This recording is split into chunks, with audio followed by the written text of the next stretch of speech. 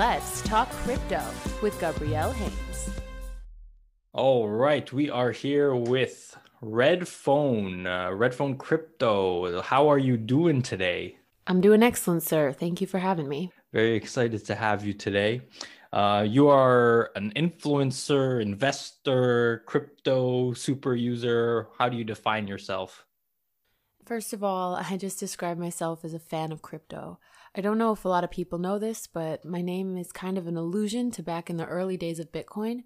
One of the easiest ways to buy it was going to pharmacies and placing a MoneyGram order on these crappy old red telephones. And I was using BitInstant back then. So I've been around for a while, and I just have a lot of respect for the builders in the space and what they're doing to spread freedom in the world. So I'm, as much as anything, I'm a fan of crypto. What is the freedom you're looking for? Well, I think it's really easy to view crypto through the lens of the West. If you live in a comfortable country with relative freedom and politically, freedom of speech, those things you can kind of take for granted. But, half the world does not enjoy the same levels of stability and freedom that a lot of countries do. So I'm really looking for what I really appreciate about crypto is the ability for people who live in often deplorable conditions under authoritarian regimes to have some level of financial freedom, some access to things like loans and an ability to hash things into the blockchain and communicate with the outside world without having that stuff shut down and stopped. So that is really important to me. Yeah, I mean, something you alluded to about KYC on your 95 thesis, I think you called it. What did you say about KYC? Something about assumed guilt? Yeah, so KYC is really supposedly for our protection, but if you look at it from the point of view of the people who are implementing it, it's really about being able to monitor what you're doing with your money. And if you just go into the local convenience store and you buy some bread and milk with cash, that's a totally anonymous transaction. And I think we need the equivalent in crypto trading or in the internet age. We need to be able to spend money without having all of our transactions tracked. So, KYC is really a way for the authorities to know in advance that who you are and how much money you're transacting with. And there's no warrant involved. There's no reason that they need that information. It's a presumption that you're going to do something shady with your money at some point. So I consider it a complete violation of our liberties. I really like your philosophy, and you have a very interesting way of communicating through your writing. I think it's very poetic and romantic in many ways. And I think that type of communication is quite valuable. And when I first came across your profile, I thought I was a bit turned off. I mean, the picture of the clown, and I'm just like, oh, just like another anonymous account spewing some, I don't know, whatever. But like as time goes on, you can develop more sophisticated, like more nuanced views about different accounts, especially based on what they're saying. Yours stood out to me, in particular this 95 thesis, which I want to get into more a little bit later. I think you're doing something really cool, and I think there's much more behind the mask.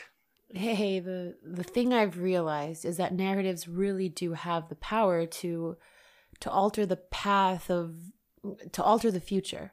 I mean, a narrative is often derided and looked down upon by a lot of traders, but I think the narrative is really all that matters. It defines reality. It defines which projects get adopted and used. So if you do not understand the power of narratives, you're at a disadvantage. And I kind of look at what I'm doing with my Twitter account as a way of helping to drive the narratives that really matter. Like, I always try to take a step back and look at why crypto matters 50 years from now. If you're thinking about it from why does it matter over the next 6 weeks, your perspectives were different, but the narrative started this industry. And that keeps the hardcore devs going after what matter. And I think we need to keep that in front of people and keep their eye more on the future. Tell me the red phone narrative. What is the story? What do you do, as much as you can say? How did you, why did you decide to go into this, like making this account and communicating in this way and being anonymous? Like, who is Red Phone? So I actually got the suggestion from a guy at a hedge fund. I was complaining to them that I had all these thoughts and ideas about crypto and I had no outlet for them for personal reasons. And he said, you should really consider creating an anonymous account. And I didn't take it very seriously. I kind of sat on that idea for 6 months, and on a whim I created it. And I've really been just completely blown away by the reception and by the opportunities that are given to me, by the resonance some of the things I've said seem to have with people. So, my background, I got a little bit of experience kind of everywhere: traditional finance, marketing, writing. So lots of various that kind of came together, and just a real fascination with money as a sort of religion or a tool, and how crypto is changing that. Yeah, I think I don't know what else to say on that area. Religion or a tool? That's I've never heard that. Maybe explain that a little more. Yeah, I mean, if you think about money, it's really kind of a collective delusion. So I've got dollars in my wallet right now, and they're literally just a piece of paper that's supposedly backed by the full faith and credit of the United States of America. And the money itself has no rules, no guiding principles. It's determined by a small group of bankers who meet and decide what interest rates should be. They decide how much the Treasury decides how much they should be printing. It's really rather arbitrary. And with crypto, we've got these rules-based economic systems that are just so much more powerful. They're so transparent. And I think what we're seeing is this breakdown of people who have always taken $1 as a form of value. They're beginning to see through that. They're beginning to see that, yes, this is just a completely arbitrary mechanism to transfer value. So that has a lot of the same attributes as religion. It's got widespread cultural belief. It's got, rituals around it, like meeting of the Federal Reserve. It's got customs, and like we don't talk about money with family and friends, really. It's got all sorts of psychological powers. It's intertwined with our wants and our desires. For money really is a religion in a way. And what's happening with all the money printing that's going on is people are starting to think about money in a totally different way. And to see that it's not a given. It's something that can be changed. And I don't know if you follow Andreas Antonopoulos, but he talks a lot about how big of a transformation the separation of church and state was, and how what we're really going through right now is the separation of money and state. So we could see a future where the state has no say in money whatsoever. And I hope that's the future that we end up in. I think that that's the future that will promote freedom for humanity. Is that where we're going towards? And how, I mean, there's going to be a lot of wreckage on the way to that outcome if it were to be as you described. I look at it again from the 100-year point of view. I think the war is just getting started. Everyone's known it was coming since the Bitcoin network flipped on 12 years ago. And for the first 12 years, it was kind of looked at as a toy. And now it's becoming something serious and something that people are having to educate themselves on. But yeah, there's going to be a lot of battles across every country on the planet. And ultimately, I think that freedom can win. And I'm optimistic that, yeah, we'll have the money of the people. We won't have the money of the state eventually. But it's going to be very up and down. It's going to be, one country like India. India's looking at banning cryptos right now. And I think we're going to see countries, try to shut it down. And they're going to see other countries leap ahead of them technologically and economically. And they're going to have to reopen their doors to it. It's no longer Money is a tool for a single population. Bitcoin is completely borderless. Ethereum is completely borderless. If one country chooses to shut it down, others are going to step in and take on a leadership role, and their economies will flourish. Other economies will stagnate. So it really is a global game. Now, it's not what we're seeing is countries losing control over the money supply, and that's going to reverberate for 100 years, I think. Is this why you got into Bitcoin initially? This idea of freedom, separation of state and money? Freedom was definitely a big part of it. I was really attracted to the idea of the Silk Road. Friends were using that to buy pot, and I never used it, but I was just philosophically and politically aligned with the idea that we should all be able to spend our money and how we want. Things like pot, I don't think would be as tightly controlled as they are. Obviously you can end up dealing in some bad areas, and I do think that there's problems that are going to pop up in that area. Terrorism financing, the Bitcoin community kind of writes that off. It's something that's such a small percentage of transactions, but it's going to get more serious. And the saving grace there is that so much happens on chain. So, we're going to see addresses start to get blocked from being able to convert fiat. But yeah, that's just been something that appealed to me from day one, is this idea that we should be in charge of our own decisions.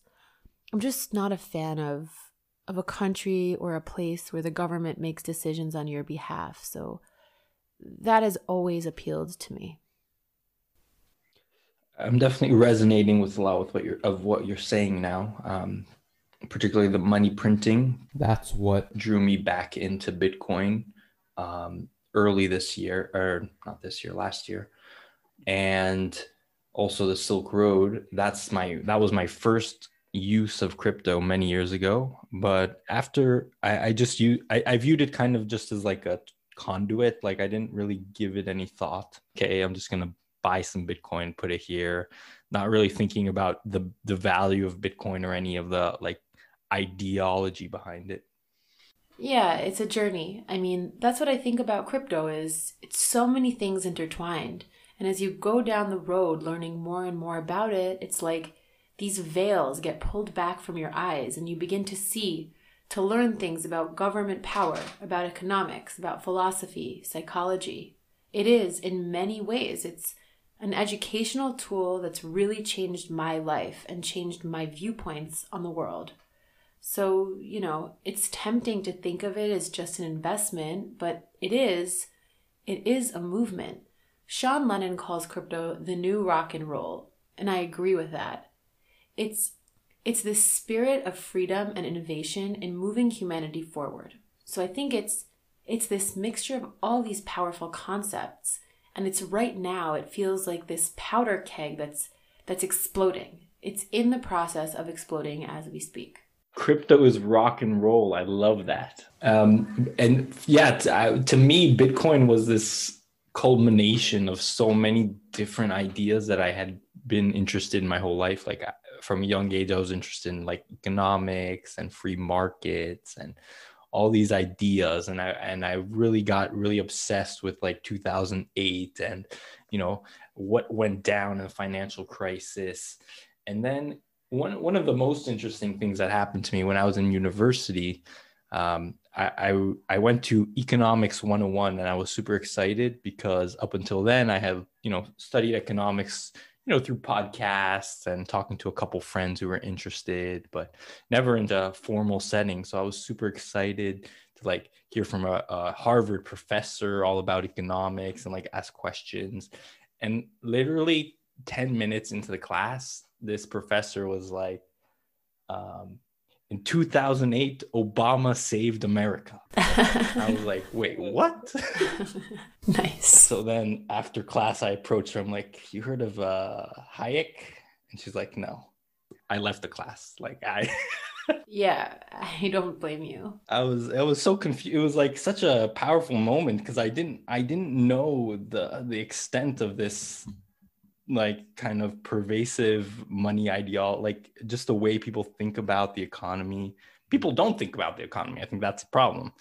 Their views just like are so boxed in. And to me, that was like so crazy. I thought it was so obvious the way that I was thinking.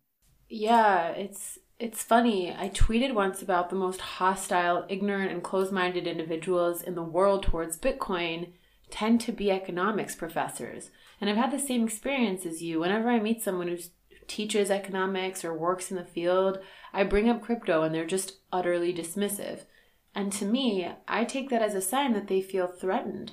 I take it as a sign that they're unwilling to be intellectually curious, which is paradox. Because think of educators as people who are in love with intellectual curiosity and it's exploring the frontiers. But yeah, for some reason they tend to be closed-minded, and I think that's changing.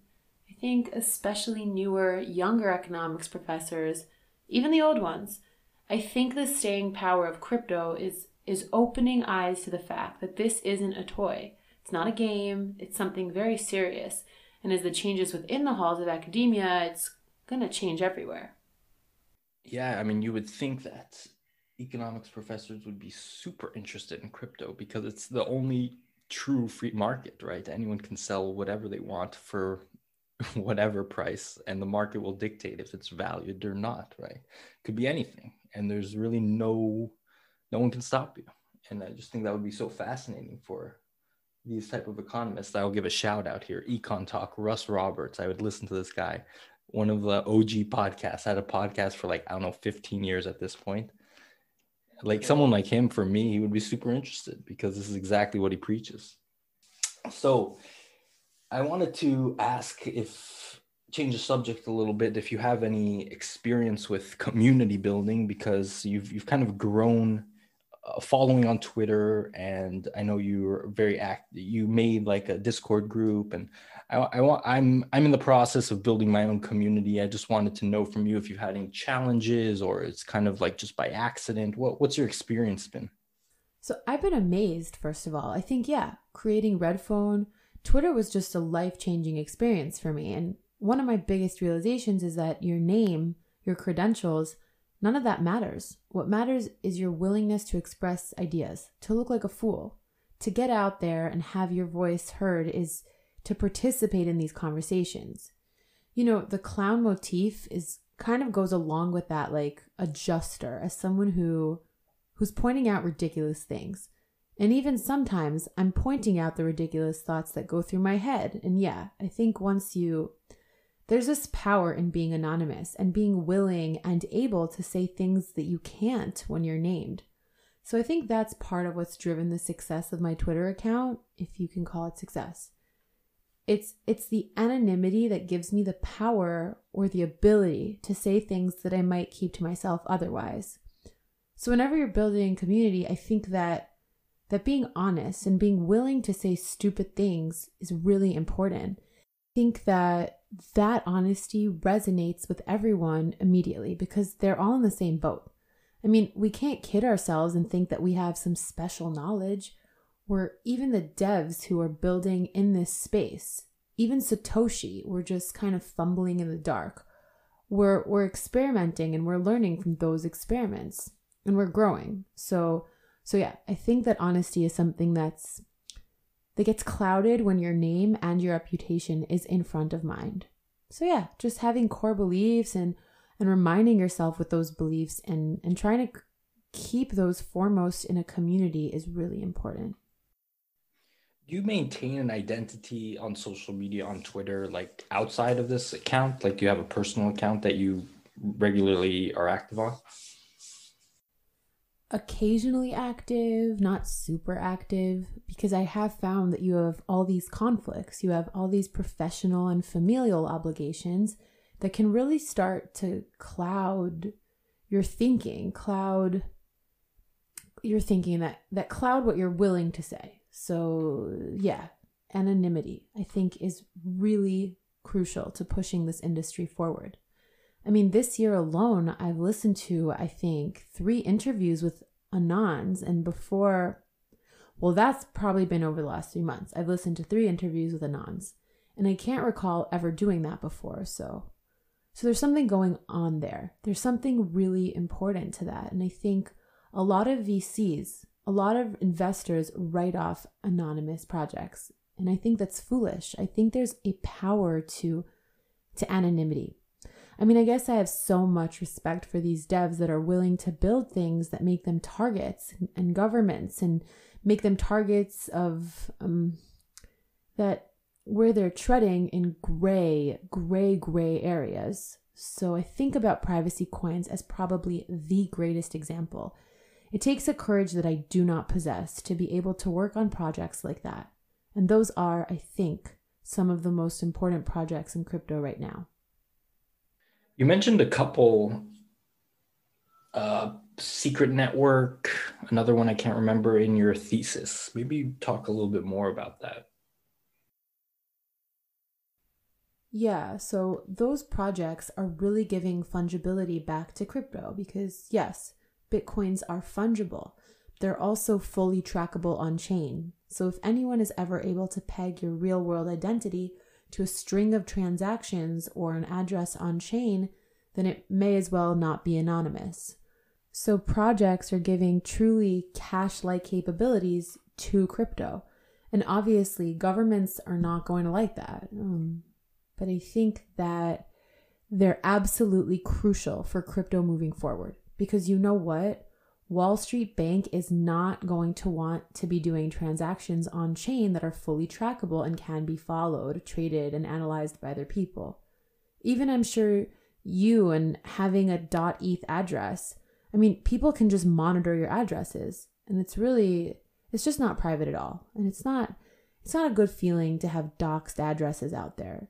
So I think that these are crucial from that point of view, but also just from the freedom point of view, I think that the world needs privacy, and crypto and the devs who are building that are taking enormous chances, and I think they deserve our support and encouragement. Is there any particular projects that you like in that space? I'm really not familiar with Tornado and Foon, but I haven't dug deep into those.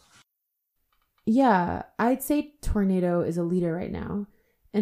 But I'm really intrigued by what Secret's doing because they're building in a lot of additional capabilities, like smart contract capabilities that will enable DeFi to run with some anonymity built in. So like right now, if you were to go short something on Aave, all that's trackable on chain, and that creates scenarios where people are trying to liquidate your short. And, there may be solutions through projects like Secret where some of that's not as obvious and really will help the industry grow by making some of these transactions more anonymous. One thing that surprised me about your presentation was the amount of projects that you mentioned. For me personally, I want to keep it smaller. I don't know, maybe that's just a bias, but you mentioned so many there. Is that like, do you consider it good to hold, I don't know, 50 or more coins, or is that just like to flood it with information, or I don't know, like what's the reasoning behind that? So I've seen a lot of tweets lately from guys I really respect talking about making concentrated bets in the industry. And I've been really doing a lot of thinking on that because I hold a shitload of positions. I hold more positions than anyone I know. And I think part of that is just a complete fascination with all the innovation that's happening. I think that there are so many verticals that are getting built simultaneously that you can't really have 5 positions that represent everything that's going to happen in the industry. So I've been trying to just mainly out of following my own curiosity, I try to follow these smaller projects that are doing really innovative things. And a lot of that will accrue value back to Bitcoin and Ethereum. So just holding those two alone will get you exposure to a lot of edge case innovation that we're seeing. But I think that there are some really important small projects that are getting built to do 1,000x easily. So, when I talk about a lot of these tiny projects, it's not like I'm allocating huge amounts of capital to them, but I am making small bets and thinking that some of them could really grow exponentially. It seems that you're okay with making trades, buying and selling a token, even not holding it for a long time. That's something that I try to stay away from because I feel like I lose money when I do that. So I try to just like farm sustainable positions. Like, what's your investment philosophy? Do you trade, holding? Uh, I like to do both. I kind of keep mental buckets in my head. So I've got long-term holds that I consider to be like long holds like Bitcoin. I said once I'd like to pass my private keys on my Bitcoin to my children when I'm weighing in hospice, hopefully many years from now. So that's kind of one bucket. And then I keep a second bucket of more medium term trades, maybe 1 year plus, and a smaller bucket of speculative narrative driven trades. So yeah, I think if you allocate according to some higher level principles, it's not like you have to go all in on any bet. You go really big on the really important projects and you get much smaller and maybe be a lot more active on some of the smaller bits. What does your allocation look like just overall, like Bitcoin versus ETH? To be honest, I don't even own much ETH. I like to denominate my portfolio in ETH and see how I'm doing compared to ETH, but you find I've reached market caps where 100x is very far off if it's even possible anymore. So I see much greater opportunities in smaller cryptos. I do hold maybe a quarter of my portfolio in Bitcoin. But yeah, I'm more allocated into some of the DeFi blue chips as most of my holdings, and then some of the much smaller speculative projects as the long tail of my portfolio. Wow, that's interesting. I guess the reason I hold ETH, I'm about, I would say 30% ETH, maybe 15% Bitcoin, and the rest like DeFi. Um, I hold ETH because for me, it feels like it has a lot of upside with not that much risk. I mean, I just believe in the ecosystem so much and that I could see it thriving. I'm not expecting any 10x's or anything like that, but I think at least in the near term, it can definitely outperform Bitcoin, and I won't have that downside of holding a bunch of smaller projects that might go to zero, but the other ones might do 100x. I don't know. Maybe it's just a different way to look at it. Yeah, I think too, I think you can sleep better at night with an allocation like that. And I agree, I think ETH has a lot more potential medium term than Bitcoin. But yeah, I think you have a great allocation based on what you said. Another thing is like I think that like my feeling is that if I walk out of this alive in like 5 years, I'll be doing very well. You know what I mean? Like there isn't a reason to go like super aggressive. We're already super aggressive in being in crypto. I don't know. Another thought. Yeah, I agree completely. I think that, people are focused on shorter term investment horizons and missing the fact that this is just a complete tsunami of innovation. I feel like this decade is where we're going to see just a complete revaluing of the entire sector. So, I've said many times on Twitter that I think that this year alone, we're going to see more people in our crypto than we did in the past 12 years. And just holding Ethereum and Bitcoin will get you exposure to that upside. You don't have to put too much thought into it. This is world-changing technology. And if you're super active like me, I think there are a lot of opportunities in smaller places. But for most people, they don't have the time or the inclination to get that deep. And maybe some of the index tokens will be a great way for them to get exposure to small projects. But yeah, for the common everyday trader, just some exposure to the big caps is probably all they need. Of the new entrants to crypto, the new people who have started talking about crypto in the last month, even, is there anyone that has been particularly exciting or a highlight for you? Obviously, I love seeing Elon Musk get involved, richest man in the world. It's hard to ignore that. And I keep waiting for an announcement that Tesla's added some crypto to their treasury. And if and when that happens, I think that will be a huge game changer for the industry. Mark Cuban as well. It's fun to watch these guys kind of fall through or live through the education process that many of us have lived through over the course of many years.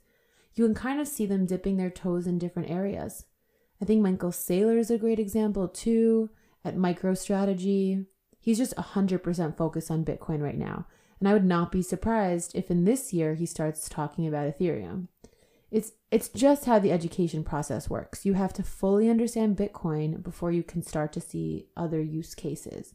And the passion that comes out of these guys when they're discovering the power of Bitcoin is kind of rekindles it in people who felt that feeling years ago. Number 44, Elon will shill BTC more effectively than Saylor, and Saylor will begin buying ETH. Yeah, I guess I was thinking that in December as well. Why do you think Elon is a more effective shill? Oh, Elon's just got so much more reach. I mean, there's no comparison to someone who's hoping to colonize Mars. I think he represents humanity's highest goals. And I don't think there's been anyone to tackle such difficult technological problems as him. And I think that inspires awe in a lot of us. And what he's interested in often drives other people to be interested in it. I think he's inspired a whole new generation of astronauts, and I think he's going to inspire a new generation of crypto holders as well. We're talking on a day when MicroStrategy buys more Bitcoin. Why does Saylor only have one button? Well, I've listened to interviews with Saylor, and he does take kind of the clock of the long now viewpoint, where he sees the Bitcoin isn't some 1 to 2 year investment play. He sees it as a new way of storing value. And if you view it in that way, if you view it like, I almost view Bitcoin as harnessing time. So as time goes on and Bitcoin becomes more valuable simply because things like the dollar are deflating, and if you can accrue capital over your life, what you're really doing is accruing human energy, human innovation. Like, you receive money in exchange for doing work, and that money enables you to employ the work of other humans. So I really view money as energy and as time, and Bitcoin is the greatest value store of time that humanity's ever seen. So if you're viewing it from that point of view, who gives a shit? Whether it's 30,000 or 80,000, you're just accruing more energy, more time, more innovation. You're accruing the most valuable resource in history. Wow, that just blew my mind. I never thought of money as like a kinetic energy like that. Super interesting. And Bitcoin as the ultimate rock, just like a freaking rock of energy. Yeah, I mean, you cannot accrue more of it without expending either capital or your own personal energy. So it's a trade-off. And whenever I'm investing, I'm always looking at opportunities to grow my ability to capture more capital. So I'm always attracted to farming opportunities. I'm attracted to dividend or fee capture projects because it's kind of that passive income thing that a lot of Web 2.0 people are focused on. It's this ability to grow your capital and your resources while you're asleep. Bitcoin kind of does that inherently, so it's really fascinating. Why do you think there is this Maxiism phenomena? You know, I got into crypto fairly recently, and when I got in, I was very surprised to see such ridicule of Ethereum. Is that because it's so new, or it's the showboating? What do you think that is? I go back to the religious angle for money. Every religion has its zealots, its absolute die-hard fundamentalists, and I try to enjoy those people and to celebrate them because I think that if you do not have them, you don't have much of anything. So Ethereum has its diehards, and they're just absolutely crucial to growing the community. If you have a project that's just VC funded and has a developer that's working 9 to 5, it's sort of a desk day job. Your project's gonna go to shit. You need people that are driven by a higher motive than just money. So I love the maxis. And I think that they're a great gauge of how successful projects can be. That's interesting. The more maxis there are, the more potential success the project can be. There's always someone that will buy your Bitcoin no matter where you go. In, I don't know, Florida, Lisbon, Timbuktu. He'll give you the cash. Yep, 100%. Awesome. So maybe highlight some of the projects that you're really into right now, with as much alpha as you'd like to leak. Yeah, so I did this tweet on the DGen 10 back in December and kind of crowdfunded the community on ideas for tiny cryptos that they thought would do really well this year. And a lot of people said that they wanted that to be a token, a tradable token that represented all 10 of the DeFi picks or small cap picks. So I've kind of been down a rabbit hole with members of the community looking at all these projects that are out there right now that are building index type crypto offerings. So token sets, PowerPool, DexTF, all of these projects there are a ton of them. They're really smart people and they're building crypto baskets that I think are going to be really important to the industry. And after talking to a lot of them, we kind of fell onto Index.Finance as a really cool platform for building these index products. And we're going to be launching an index token, a DGen token on that platform, hopefully. So that's one that, even before I considered, or even before the DGen community started thinking about using that platform, I was already farming it. I was already intrigued by it. Molly at Hedrick gave the founders some seed capital. She invested in it. And I really love the ethos. They're trying to do everything on chain and make it very unstoppable. So I'm a big fan of that project. They've got an index called DeFi 5 that you can farm right now. So that's one that I'm excited about. There are all kinds of sectors that I think are just gonna. Let me stop you there before we move on to the other sectors. Give me the real bull case of index, because there's so many projects out there. You got PiDAO, you got PowerPool. They use this balancer pool. Like, what separates index from these other projects? I mean, for me, I actually do work for the index coop, so I'm biased, but I really like the DPI. I like the idea of not rebalancing all the time, monthly rebalancing, maybe more efficient, tracks the basket better, etc. So why are you really sold on this project? Why do you love it so much? Well, to be honest, I love all of them. I think that they kind of have different niches that they're going after. I look at Index Co-op as going after more professional Wall Street type traders. And I look at Indexed as more of a small kind of grassroots project. So I think that the offerings that the platforms come up with are going to be very different. And I think that's part of the appeal for me with Indexed is it is tiny. It's grassroots. They're kind of pushing the envelope of their offerings. So it's not like I think that they're vastly superior technologically. It's more of the ethos that appealed to me.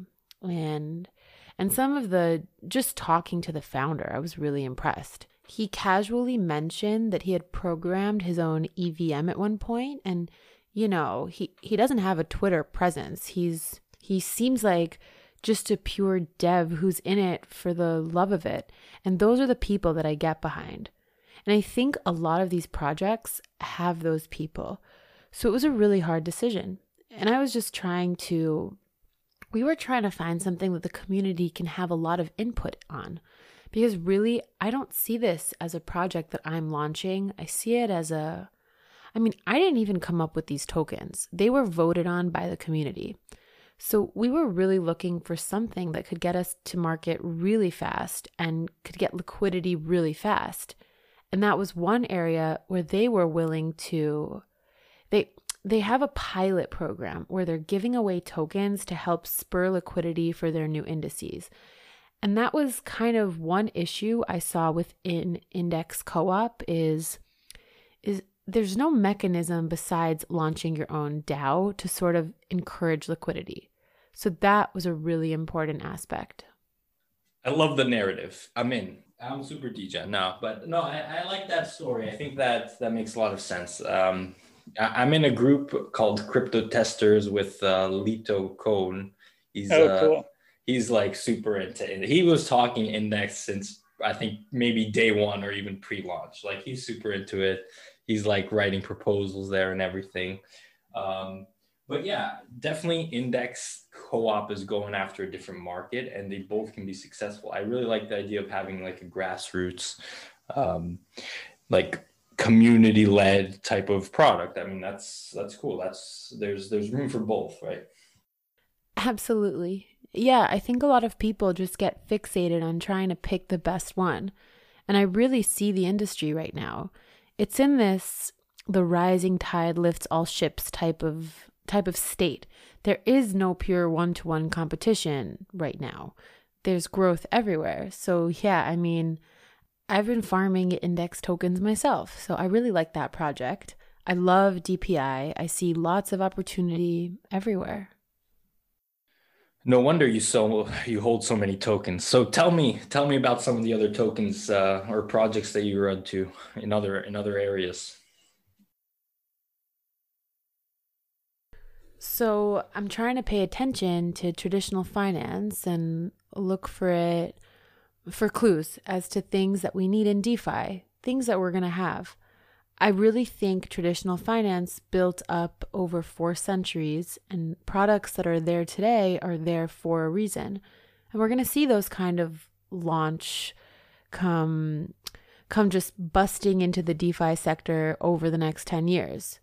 So we're going to see 4 centuries of financial innovation that happened in 10 years in DeFi. And if you look at TradFi right now, a lot of the structures that they've set up, like the indexes or ETFs, are kind of new to crypto.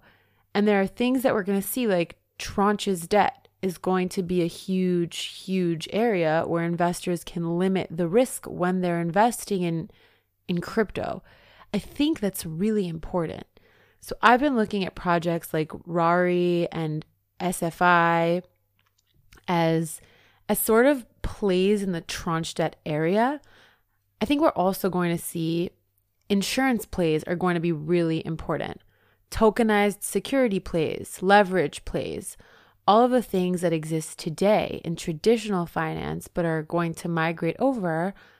I don't think it is still so early for those things. So it's something that I'm still educating myself on, still looking at what is one that really jumps out at me. I mean, some of the big leaders like Aave and are really super important to the industry. And I think Cream is very similar to them. And Cream's being is tapped into the YFI ecosystem. So I cannot look at that as an alpha play on what Aave is doing. I think even Comp is sort of not gotten a lot of attention in DeFi by DeFi purists, but I think they could be a really interesting bridge to traditional finance. What else? Synthetic. Synthetic cryptos is really one of my favorites. I just love the power of that. Obviously, Synthetics is a project I'm really, really a fan of because I just see how traditional finance is very exclusionary. It requires you to have money to get involved. It requires you to set up a brokerage account. In many cases from a foreign country, which isn't even possible for a lot of people. So I just see so many people who are locked out of modern finance, and Synthetics and projects like Mirror are going to open that up to the people that don't have investment opportunities. So that's really exciting to me. Yeah, definitely. I'd like to see. Right now, we have Mir coming out with these synthetic stocks, and that was kind of one of the things that drew me into synthetics originally, is this idea that you could have anyone anywhere in the world could just buy Tesla stock or Google stock. And that's a very powerful thing, and that's something that I certainly take for granted. I mean, I don't even know how it feels like not to have, a stock trading platform if I want to have it. Yeah. Yeah, I mean, I think about the unbanked people in the world, and it's really kind of a tragedy that they can't get loans. Like, you think about a loan as a tool to enable you to live a better life. I mean, many of us in the West can use credit cards. We can, if we want to start a business washing cars, we can probably put a couple grand on a credit card to buy the materials and marketing stuff we need. If you're in a situation where you can never leverage your capital to whatever limited capital you've got, your opportunities are instantly limited. And that's really just unfair and inequitable. So I love the opportunities that this is unlocking. Yeah, for sure, for sure. Even myself, who has a bank and everything, I still feel the pain of using the banking system. We all do, I think. But I live in Israel, but I'm from the U.S., so I have U.S. bank account, and I haven't been able to access it for a couple of years at this point because I need to go into a branch to talk to a banker or something. Yeah. Yeah, once you get to crypto, you start to realize that the banking system is just so inefficient. It's it's hard to believe it's as inefficient as it is. We've seen innovation everywhere else, but the banking system is so bloated with regulations and so controlled by such a small number of banks that it's the perfect example of the powerful eventually becoming out of touch or incapable of meeting current market needs. I want to read a quote, number 95.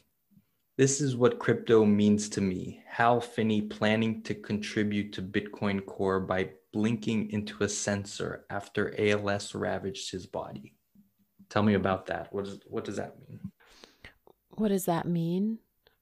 That means that we are all working on something that is much greater than you or I. Yeah, I think a lot of us forget that. Yeah, there's more, like you said earlier, it's not just a game. There's actual power here. There's something that is much more deep and fundamental. Absolutely. You have a lot of I don't know, you have a lot of love and passion in your writing. Well, where do you think that comes from? And particularly, like you have a very interesting slide about a dev being able to go down a light path or a dark path. And where does that, I don't know, that inspiration come from? Or are there any like people that you see speak in this way? Or I think it comes from my life experiences. I just owe a lot to crypto. I think there have been times in my life when I was just not even able to buy enough food to eat. And crypto is really, it's just given me opportunities that would have been unthinkable a decade ago. So I just owe a lot to the space and I want to give back. yeah, thank you for sharing. Thank you. And it comes through in your, again, even it's so interesting that because even though you are anonymous, right? Nobody knows who you are. You're able to communicate that in such an emotional and deep way without revealing your identity, or maybe you are revealing your identity in some ways, true identity.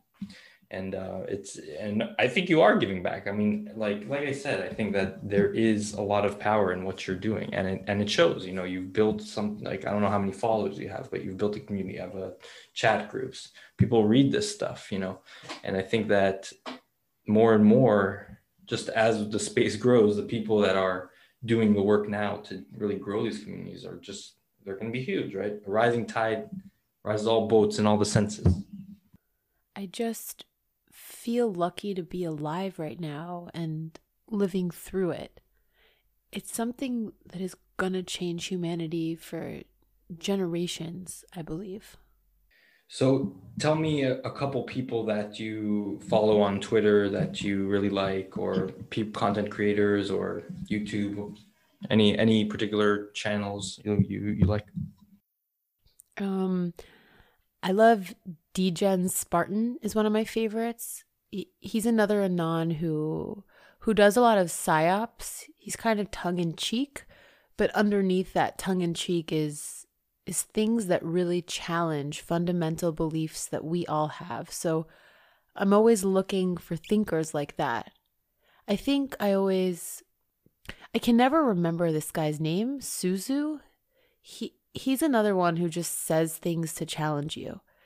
I think if you're listening to people that you always agree with, everything they say, you're kind of in an echo chamber. So I try to seek out the people that make me pause and make me think about my beliefs really hard.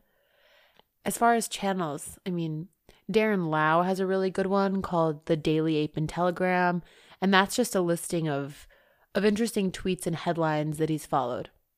You can't even comment on it. You can just read it every day. And that is one of my favorite resources for staying on top of what VCs are thinking about and on just really cool new emerging projects. Awesome. The Daily Ape is fantastic. I'm disappointed when it's not out. I know, it's so good. So good. So I want to wrap it up here, but maybe tell us what your goal is in your brand, in your community. What are you looking to achieve? Really, I hope to not be considered a brand. I'd love to just inspire devs to keep building and to steer users towards projects that enhance freedom. I think all of us are gonna face a choice where we have to decide if we're gonna let traditional finance take over the space and just force their shitty rules and regulations onto us, or if we're gonna build something new and revolutionary that allows human flourishing and allows freedom. So I do think that the products that you choose to use, the wallets and services, the gateways, that is a huge decision. It's not something you should just take lightly. And if a project is forcing KYC, say, fuck them and use something else. So yeah, my goal would really be pushing people towards that ethos of thinking about future generations and the power of this technology.